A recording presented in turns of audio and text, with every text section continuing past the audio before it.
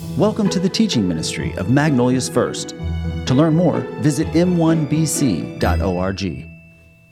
Before I begin this morning's message, I want to call us to prayer for the situation in Ukraine. I think we cannot overstate the importance of this. Former President George W. Bush said this: Russia's attack on Ukraine constitutes the gravest security crisis on the European continent since World War II. And that's a powerful statement. And so I believe it calls God's people to prayer. So would you bow with me and let me lead us through this brief season of prayer for Ukraine? Would you spend the next few moments to pray for the Christ followers and the missionaries in Ukraine who are remaining in their nation in the midst of the attack? Pray that their witness would lead many people to faith in Jesus Christ.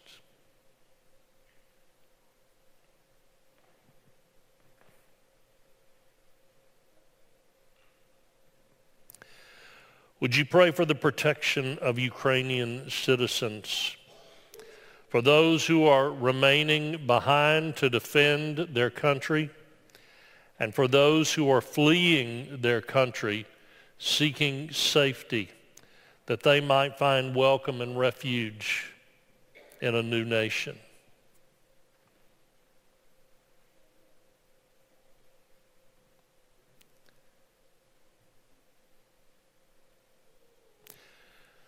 Would you pray for President Biden and the other world leaders to have wisdom, God's wisdom, to make right decisions, to know how to deal with this crisis? And would you pray for Vladimir Putin to come to his senses and cease this aggression?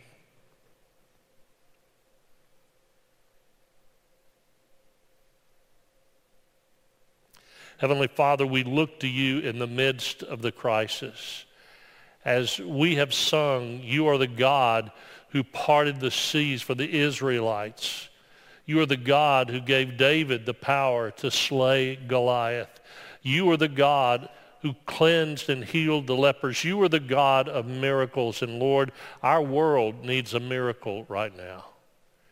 And we ask you to do what none of us can do, and that even powerful world leaders cannot do. Lord, we need divine intervention, and we ask you for that. Lord, do whatever it would take to protect your people and all the citizens of Ukraine, and to restore peace and order, safety and security in that region of the world. We pray this prayer of faith in the name of Jesus, our Savior, Lord, and Master. And everyone said, amen. Thank you so much. When I was in college, Cindy and I were privileged to tour Europe with my college choir. We went through 5 different countries in 10 days, and one of the stops that we made was particularly powerful and profound. It was at the former POW camp of the Nazis called Dachau. And it was there that the horrors of war, even though I had lost my own father to war, somehow in that visit, the horrors of war came so powerfully to my understanding, because the guide began to describe some of the atrocities that were perpetuated on POWs there. And I'll not repeat some of those. But one of the things that they did was use a psychotic drug that was derived from the peyote plant, a cactus found in Mexico. And that particular chemical can be used to assert control over a person's mind. Their goal was to dominate completely the POW's mind. Their experiments were not successful, thank the Lord, but their objective was to gain complete control over another human being by controlling their mind. And that horrific historic example is not the end of the enemy's attempts to control our minds. And I'm not talking about Hitler's Nazi regime, that's gone, but the enemy of our soul, our perpetual enemy, who is far more powerful and insidious even than Hitler ever was, our soul's enemy wants control of our minds. Because if you have control of someone's mind, you have control of all of them. The mind is so central and vitally important to who we are. Our series is called The Chief End of Man. It's based on a phrase from a document of faith written way back in the 1640s called the Westminster Shorter Catechism. If you know the history of that document, that statement of faith, it was an attempt by the theologians of the church in England in the 1640s to harmonize their theology with that of the Church of Scotland. And so they worked out this document that would give statements of their belief in biblical doctrines. And the very first question in that doctrine is basically, why do we exist? Why are we here? Why do we inhabit space and breathe air on planet Earth? What's our purpose, our reason for existence? And in their language, they call that the chief end of man. And they were not speaking in terms that were gender specific, but rather, what is the purpose for mankind? Both collectively and as individuals. Why do we exist? And their answer was short, concise, and powerful. The chief end of man is that we glorify God and enjoy him forever. And I love that. And so Pastor Daniel conceptualized this theological framework for this series, and he told me I could preach a few sermons in it. And so we're sharing that series. He'll be back next week, and he will preach next week and the following week to conclude our series. But in this series, we're looking at the basic components that make us who we are as God-created individuals, those things that make us us. And so we looked last week at the heart. And if you missed that message, I hope that you'll go back and listen to the podcast. Next week, Pastor Daniel will talk about the affections, and then he'll conclude the series with the will. But today, we're going to look at the mind.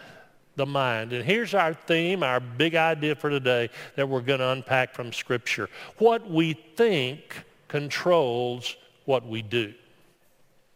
What we think controls what we do. Now let me quickly build a theological framework for this concept. Before you came to Christ, if you're a Christ follower, if there has been a time that you turned your back on the old life of sin and rebellion against God, and you turned to Jesus Christ, believing in him, trusting in him, giving your heart and life to him, you, as we say often here, stepped across the line of faith to be born again, as Jesus called it in John chapter 3. Before you did that, before you became a Christ follower by faith, you were controlled by your old nature. All of us inherited a sinful nature. It's in our physiological DNA. You don't have to teach a young child how to do things that are wrong. They come by it naturally. So did we. It's a part of our nature. And before we come to faith in Christ, we are basically slaves to, if you will, our old nature. But when we come to trust in Christ, when we step across the line of faith, the Bible says we become a new creation. There is a new nature that is implanted within us and our very being and our soul by the presence of the Holy Spirit. That's a part of salvation, a part of redemption, the Bible says. Now, does our old nature with all of its temptations and evil tendencies disappear and go away completely? Not a trick question. The answer is no, it doesn't. It still hangs around. It still wants control. But whereas we were enslaved to it in the past before we became a follower of Christ, we no longer are enslaved to it as a new creation in him. We have a new nature. And we're going to talk about the tension and conflict and battle between those two natures throughout this message this morning. And so we're going to go to many passages of Scripture, well, a few anyway. Romans 6 is our first. Romans 6, beginning with verse 5, the Apostle Paul, writing to the church in Rome, said this, "Since we have been united with him in his death, we will also be raised to life as he was. We know that our old sinful selves were crucified with Christ so that sin might lose its power in our lives. We are no longer slaves to sin." Dalton, wherever you are, there's a song that we sing, "I'm no longer a slave to sin." And that's right out of this passage. We are no longer enslaved by our old sinful nature. Verse 7, "For when we died with Christ, we were set free from the power of sin." Or let me rephrase that this way. When we put our faith in Christ, we were born again, and our past life of sin became dead forever. In other words, sin no longer has control of us. The penalty of sin has been paid in full. Now, I'm not trying to throw theological rocks at other faith groups, but let me just say this. There are some denominations and faith groups, Christian faith groups, that believe that you can be born again, you can be saved, you can be redeemed, but if you mess up bad enough, you lose that salvation. And you have to do something, I'm not sure what, but you have to do something to get it back. But then you can lose it again. And then you get it back. And I'm poking fun a little bit, but the point is this. Listen, we didn't do anything to gain our salvation. We didn't do anything to pay for our salvation. Who paid for our salvation? Jesus did. We received it as a gift of God's grace. So you didn't do anything to purchase it. You can't do anything to lose it or to gain it back. If you are truly born again, if you meant it when you stepped across the line of faith to trust in Christ as Savior, if that was real to you and the Holy Spirit came to live in you as a child of God, he will never abandon you. You might walk off the path, you might fall off the rails, but he will not abandon you. Just like a parent who loves you, you might break their heart, but if they're a loving parent, they're not going to disinherit or abandon you for that. And our perfect Father, our good Father, as we often sing, will not abandon us either. So, continue, verse 8. "And since we died with Christ, we know we will also live with him. We're sure of this because Christ was raised from the dead." We bank everything on the resurrection. Amen? Everything on the resurrection. "He was raised from the dead, and he will never die again. Death no longer has any power over him. When he died once to break the power of sin.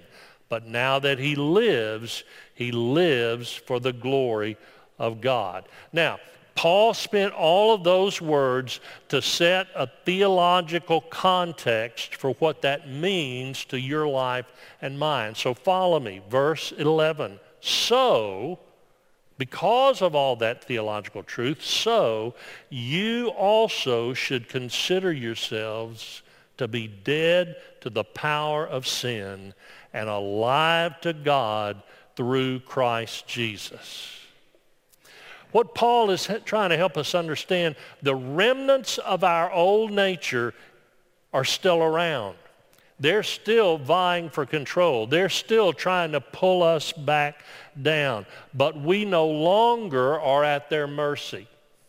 We are no longer without choice. When we were without Christ before grace, we didn't have another nature to turn to. Sin was all we knew. But when we come to Christ, we have a new nature. And so Paul says, verse 12, look at this, do not let sin control the way you live. Do not give in to sinful desires. Do not let sin, do not give in. Here's what Paul is saying. We have a choice. We have a choice regarding who or what we allow to control, to have control over our thoughts and our lives. The power for victory over sin is ours, but we have a choice whether or not to follow that and to give in to that or to give in to our old sinful nature. Verse 13, do not let any part of your body become an instrument of evil to serve sin. Instead, give yourselves completely to God, for you were dead, but now you have new life. So use your whole body as an instrument to do what is right for the glory of God. Here is God's desire for you. Our new life in Christ is to be lived for the glory of God in the power of the Holy Spirit. That's his desire for us. Let me try to illustrate it this way. I want you to just imagine this personally. Follow me on this and put yourself in this imaginary scenario. Just imagine that you lived in the worst slum in Houston. You lived in one of those apartment complexes where there were drug deals all the time. There were shootings. You would hear gunshots outside your apartment.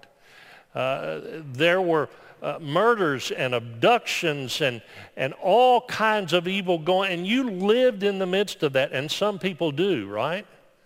They live in that. Well, let's just say while you're living in that, someone came to you and said, listen, I've got a better place for you to live. I've got a beautiful home, completely furnished, in a safe, secure neighborhood with good neighbors. It's a beautiful place to live, and I want to give it to you.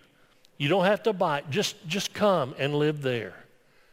And so you say, that's unbelievable. That's awesome. And you go and you live in this beautiful home in a safe, secure neighborhood with good neighbors, and you can live a good life. If that were true, if that were reality, would you ever want to go back and live in the slum?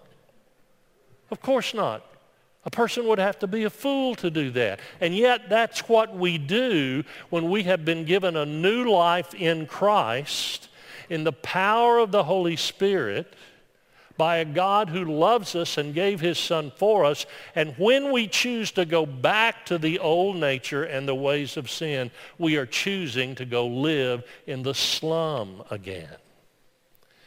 And so Paul says that's not God's will. We have read Romans 12, 1 and 2 here often. Pastor Milt preached on it during our last series. I want to back up one verse before I read those two verses again. And you understand, right, that the chapter and verse divisions were not in the original letter by the Apostle Paul? That's something that editors added to help us keep track of where we are. But I want you to read it now as a flow from the end of chapter 11 into the beginning of chapter 12. Look at this. Romans 11, verse 36. For everything comes from him and exists by his power and is intended for his glory. All glory to him forever. Amen. Paul is overflowing with praise at the glory of God. Now look at verse 1 of chapter 12. And so, because of this, and so, dear brothers and sisters, I plead with you to give your bodies to God. There's the choice. To give your bodies to God because of all he has done for you. Not because you're afraid of him. Not because you're worried about the consequences, what you have to gain. No, because of all he has done for you. Let them, your bodies, be a living and holy sacrifice, the kind he will find acceptable. This is truly the way to worship him. He's saying that it is God's desire that we give control over our thoughts and our lives to him. Verse 2. Don't copy the behavior and customs of this world. You can make that bad choice. He's saying don't do that. But let God transform you into a new person. How? By changing the way you think. Then you will learn to know God's will for you, which is good and pleasing and perfect. Paul hits the nail on the head. Sin begins with sinful thinking. Godliness begins with godly thinking.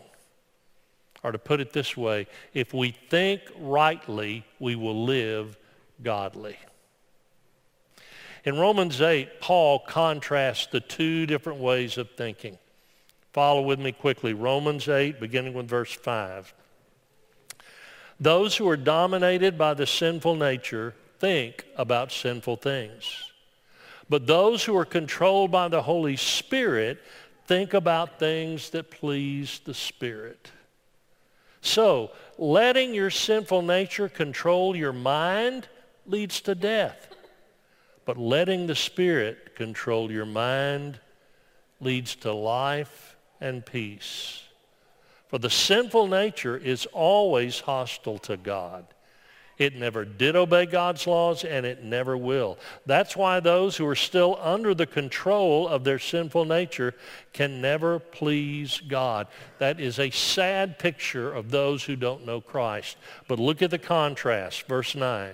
But you, Christ follower, but you are not controlled by your sinful nature. You are controlled by the Spirit if you have the Spirit of God living in you. And then parenthetically he says, and remember that those that do not have the Spirit of Christ living in them do not belong to him at all. If you are a Christ follower, you have the Spirit of God living in you. And the question is, will you listen to him? Will you yield to him? You don't have to yield to your sinful nature. Verse 12, therefore, dear brothers and sisters, you have no obligation to do what your sinful nature urges you to do. This is not the old, I got to try harder to do better thing. That doesn't work. This is all about what we yield to, what we choose to do. We can only live a godly life by yielding to the power of God's Spirit. Or let me phrase it this way. It is not our self-discipline that gives us victory in our thought lives. It is yielding to God's Spirit who lives in us. It's not about trying harder. It's not about self-discipline. In the first service, I said, it's not like going on a diet. I said, I've been on diets so many times, and you can tell they've not been very successful. It's not about self-discipline. And after the service, somebody came to me and said, Pastor, I've lost 200 pounds. And I wanted to say, well, so have I, 5 pounds at a time, but I keep gaining them back. But I admired his self-discipline. But can I tell you, you and I don't have the self-discipline to live the victorious Christian life. We don't have the self-discipline to keep our thoughts clear. It is only by yielding to the presence and power of God's Holy Spirit. I want to let you see what the psalmist said and leave you with some practical suggestions. The psalmist said this, Psalm 104, verse 33, I will sing to the Lord as long as I live. I will praise my God to my last breath. Look at this, may all my thoughts be pleasing to him, for I rejoice in the Lord. Let me leave you with 3 practical suggestions about how to give your mind, your thoughts over to the Lord, then we're done. The first, if you give the Lord the first part of your day, the Scripture and God's Spirit will shape the way you think. Before you watch the news and who shot who, before you get into your crazy busy day schedule, before you eat breakfast or whatever you do to start your day, give the Lord 10 or 15 minutes and spend time in the Word and focusing your mind on Him. If you will start your day with the Lord, it makes all the difference in keeping your thoughts focused on Him. Here's another suggestion. Throughout your day, if you will talk with the Lord in your mind, He will fill your thoughts with His presence. Now listen, we think of prayer as being, okay, I've got to stop and bow my head and close my eyes or maybe get on my knees. And that can be a part of our prayer life. But can I tell you, real prayer is an ongoing, continual dialogue with God. And as you go through your day, if you will look for things that God has done to be good to you and give Him thanks, it is amazing how He will change your thoughts. If you will look for blessings, and you know what? If you're looking for blessings, you can find them. They're there in all of our lives. Whether it's just a home that's warm during cold weather, or a car that's running and not breaking down, or whatever it might be, we are filled in our lives with blessings. The question is, are we thankful to God or not? And if you will perpetually give God thanks and then mix in the things you need to talk to Him about, have an ongoing dialogue with God in your mind, He will transform the way you think. And then one more. When thoughts come into your mind that you know are not pleasing to God, we all have them, okay? Whether they're thoughts that are prideful, thoughts that are angry, thoughts that are selfish, whatever it might be. If we have thoughts that we know are not pleasing to God, if we will immediately confess those to the Lord and ask Him to forgive us, guess what? He will. And there's not a thing that comes into our minds that He can't handle if we'll just confess them to Him. It is absolutely essential that we give our minds to the Lord, because what we think controls what we do. Let's pray. Father, would you transform our minds and help us to think in ways that give honor to you? We understand that our enemy wants to control our mind. He wants to pull us back to the old ways of sin and selfishness. But we also know that if we're Christ followers, we are filled with the presence and power of God's Spirit. And we have a choice to whom we will listen, to whom we will yield. Help us to make righteous choices in our minds, for that's where the battle is fought and victory is won. In Jesus' name, amen. Have a great Sunday, everybody.